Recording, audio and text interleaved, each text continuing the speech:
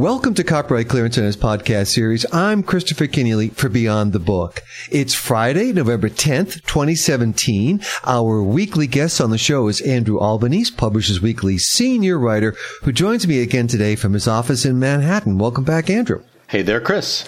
Well, Election Day was this past Tuesday, and it saw Democrats and Republicans on ballots around the country. But what many of our listeners may not realize is that libraries were on the ballot, too, in quite a number of states. So please tell us, how did libraries fare at the polls? Yeah, that's exactly right. As there are usually on every election day, there were a number of ballot initiatives involving libraries across the country.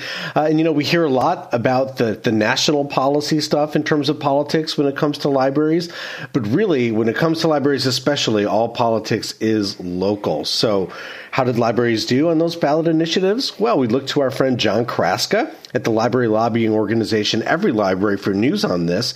And as John reports, EveryLibrary was able to identify and track about 37 library measures on the November 7th ballot across 16 states. And he concludes overall that it was a really good night for libraries. As of Wednesday, there were still several measures that were out, or the votes weren't yet counted or are yet to be reported, but it appears that 27 of those 37 initiatives passed, and just 3 lost, and there's still about 6 or 7 that are still too early to tell. Among the big winners in New Jersey, and not just because they dumped their very unpopular Governor Chris Christie, they also passed a statewide New Jersey library construction bond, which will mean $125 million in matching funds for local library construction projects. So a big boon for libraries in the Garden State. And Chrastka also reports that similar measures passed in Denver and in Dallas. Houston passed a major citywide building bond that's going to help create multiple new facilities over the next generation. So I won't run down all the winners here, but I can urge you to go on to the EveryLibrary website, which is www.everylibrary.org, or check out the weekly rundown on library news at publishersweekly.com. And while you're at the EveryLibrary site, if you do happen to go, you'll notice a big orange button there that says Donate Now. And I would encourage you to do so if you are a library supporter.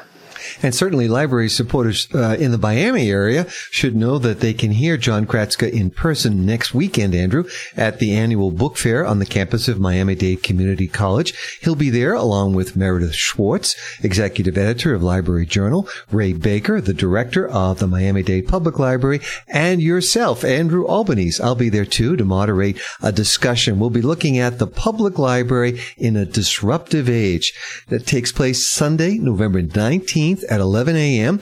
in room 7106, building 7 on that Miami-Dade Community College campus. We'll explore why libraries still matter in a world of smartphones and what can be done to ensure their survival. It's all part of a free-to-all weekend of programs that make up the largest public book fair in the United States, and details are available at miamibookfair.com. When Beyond the Book returns, Andrew Albanese has more analysis of the politics of public libraries. I'm Christopher Kenneally.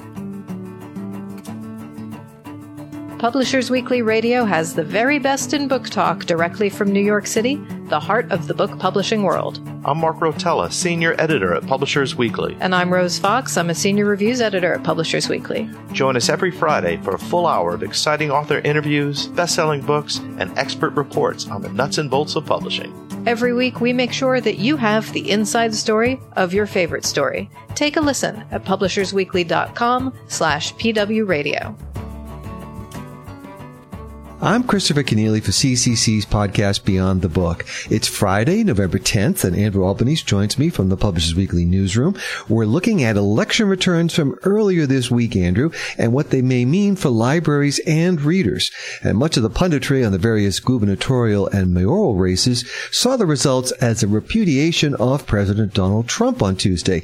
Indeed, Trumpism has been a rallying point for libraries and librarians since the 2016 election. As we both prepare to pack for the Miami Book Fair, give us a preview. What are the outlines of the debate over libraries at the national level?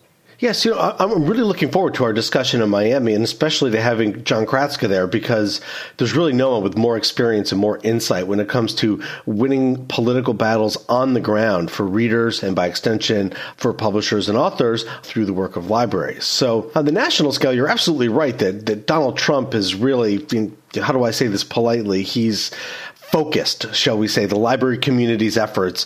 And our listeners may recall, Trump especially rallied librarians at the beginning of the year by proposing to eliminate virtually all federal library funding from the budget. Now, the American Library Association Washington office, which has an outstanding staff on the Hill, rallied librarians who really rose to the occasion, as they usually do. And in the latest budget bill that was passed by the House, all library funding was restored. And that was hailed as a huge victory for libraries. But here's the thing. We don't yet have a final budget. And now we have a new tax reform bill. And once again, libraries find themselves under the gun. In May of this year, I visited Washington for National Legislative Day, and Emily Sheketoff, who is just left the ALA as their Washington office director, this was one of her final speeches she gave. She warned librarians to stay involved, and that if the GOP put forward its tax reform bill as it was envisioned, which is pretty much how it's been introduced, it will mean less money and a big budget squeeze for libraries. And that's because it'll come down in a few ways. One is that we'll see budget cuts at the national level that will likely be on the table to reduce deficits that would be included thanks to the giveaways in the latest tax bill. And of course, at the state level, that would mean there would be less money for states coming from the federal government, which would mean that states would have to tighten their belts. And one of the ways that states almost always tighten their belts is to reduce discretionary spending, such as the kind of money that flows to libraries. So we'll be talking about all of this in Miami in much more detail. But so far, librarians' resistance to Trump has been successful, and in some ways it's been energizing for them. But the battle really is just getting started, and it is a battle that librarians are on the front lines of, but also a battle that's really very important to the entire reading community, the entire reading ecosystem, whether that's publishers, authors, or readers. Well, on another battlefront, this time a legal one, a court this week, in a very rare move, issued an order requiring ISPs, internet service providers, and search engines to block access to something called Sci-Hub, which has been called the Pirate Bay for academic research. It was founded in 2011 by a Kazakhstani. First time we've heard that word on Beyond the Book, I think. Someone from Kazakhstan in Central Asia. She's a graduate student there, Alexandra Elbayakan, and she, or I should say earlier this year, the American Chemical Society won a $15 million default judgment against her and the Sci-Hub website. So now we have this injunction from the court, and you have some thoughts, Andrew, on all of this and where we may be heading. Yeah, so it's a case that we've really not talked much about, and I haven't covered really in detail at Publishers Weekly, and I'll explain why in a moment. But just before last weekend, federal judge Leonie Brinkema issued an order requiring that ISPs and search engines basically stop working with or providing services to Sci-Hub, which, as you say, is an effort based in Kazakhstan to make all research freely available. And they aren't even trying to hide that fact. We should be clear about what Sci-Hub is. You go to the Sci-Hub website, which is still available despite the order as of today, and you can read for yourself. They call themselves the first pirate website in the world to provide mass public access to millions of research papers. And they actually state on the site that their goal is to eliminate copyright for research materials. Now, as you note, the American Chemical Society sued Sci-Hub in federal court. And as you would expect, Sci-Hub didn't even bother to respond. They didn't come to court. They didn't even file a shred of paper in the case. And the result is that ACS was granted a $15 million default judgment, which, of course, they will never collect on. And actually, Brinkema added another $5 million or so to that in her final order. But what's getting more attention here, and what I'm going to be focusing on in Publishers Weekly in the next week, is the injunction, which would actually block U.S. sites from hosting or showing Sci-Hub, whether it's Google on a search engine or whether it's an ISP, would actually block Sci-Hub from being seen in the U.S. And that's something that's really very, very rare. And as you say, quite different. Going after pirate sites goes back to the days of Napster, of course, more than 15 years ago. So this injunction is notable in your view. And I guess the first question to ask is, could it work?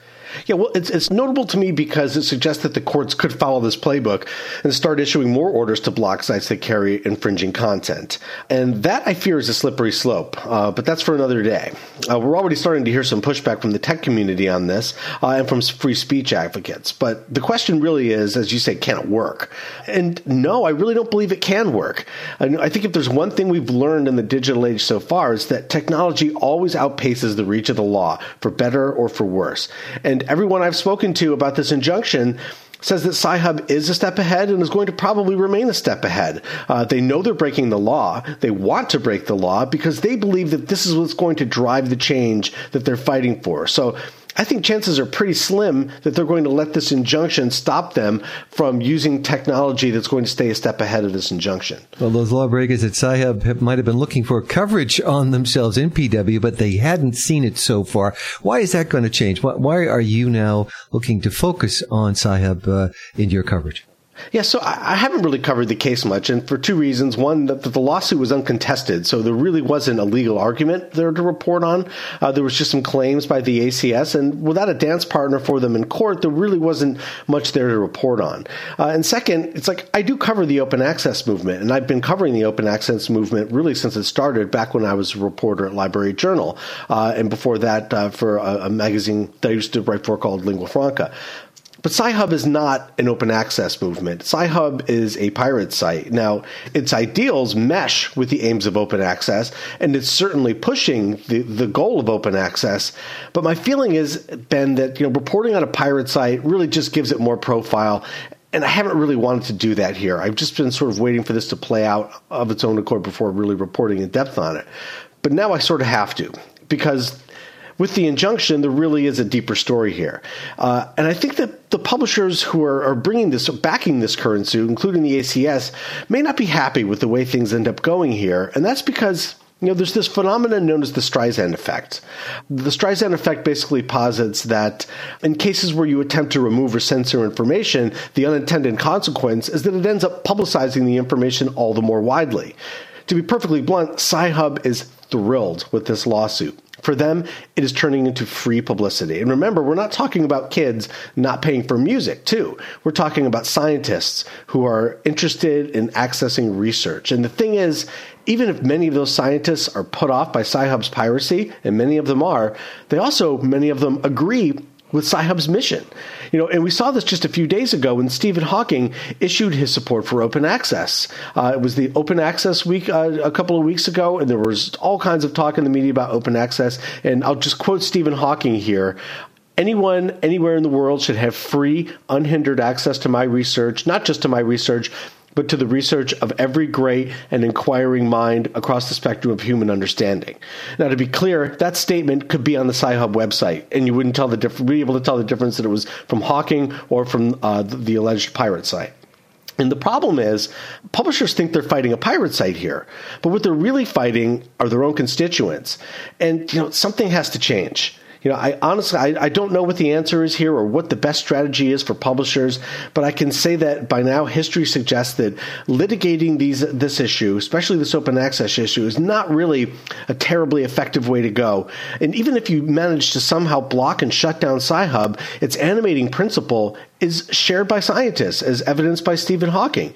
And you can't shut that down. I know publishers would prefer to transition to at their own pace to open access, a pace that would satisfy their shareholders and their business plans. But despite the recent court rulings in this case, I think the message to publishers here is they're going to have to pick up the pace a little. Well, finally, Andrew, we must note with some sadness the passing on Monday of Sally Dedecker, who was education director for Book Expo and a well-regarded consultant to publishers and other publishing industry players. In September, the Book Industry Study Group presented Sally with its Lifetime Service Award, something she had earned over decades of devotion to the book industry, working in sales and in marketing. Whenever I picked up the phone to speak with Sally, I always braced myself, Andrew. I knew the exchange was going to be fast-paced, no nonsense, and always on point. Keeping up with Sally Dedecker took work. Just gutted over this news. I had heard that Sally was sick, but I was not prepared for this at all.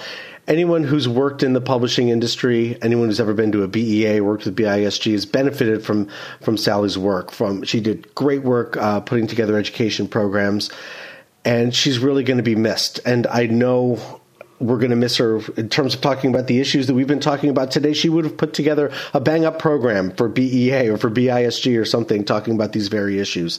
Our thoughts and prayers are with Sally's family, and just really sad news. Indeed it is. Thanks for that tribute, Andrew Albanese, and thank you for joining me today and every Friday on CCC's Beyond the Book. My pleasure, as always. Next on Beyond the Book, whether an organization serves only a local market or does business in many countries across the globe, its leadership has responsibility to welcome diversity and difference in the workplace. Publishers who set an inclusive tone will see a change in management and in the mirror. In business, says consultant Nancy Roberts, maintaining an inclusive workplace means addressing more than cultural differences. She encourages leaders and others to identify and nurture a range of diversity strategies. As management guru Peter Drucker famously said, culture eats strategy for breakfast. So simply putting a diversity strategy in place is probably not going to be enough. You really need to develop an inclusive culture so that those diversity strategies that bring different people into the business can create an environment where they're going to succeed. Setting the diversity tone. Next on Beyond the Book. Beyond the Book is produced by Copyright Clearance Center, a global leader in content management, discovery, and document delivery solutions. Through its relationships with those who use and create content, CCC and its subsidiaries RightsDirect and Ixis drive market-based solutions that accelerate knowledge, power publishing, and advance copyright. Beyond the Book co-producer and recording engineer is Jeremy Brisky of Burst Marketing. I'm Christopher Kenneally. Join us again soon on Beyond the Book.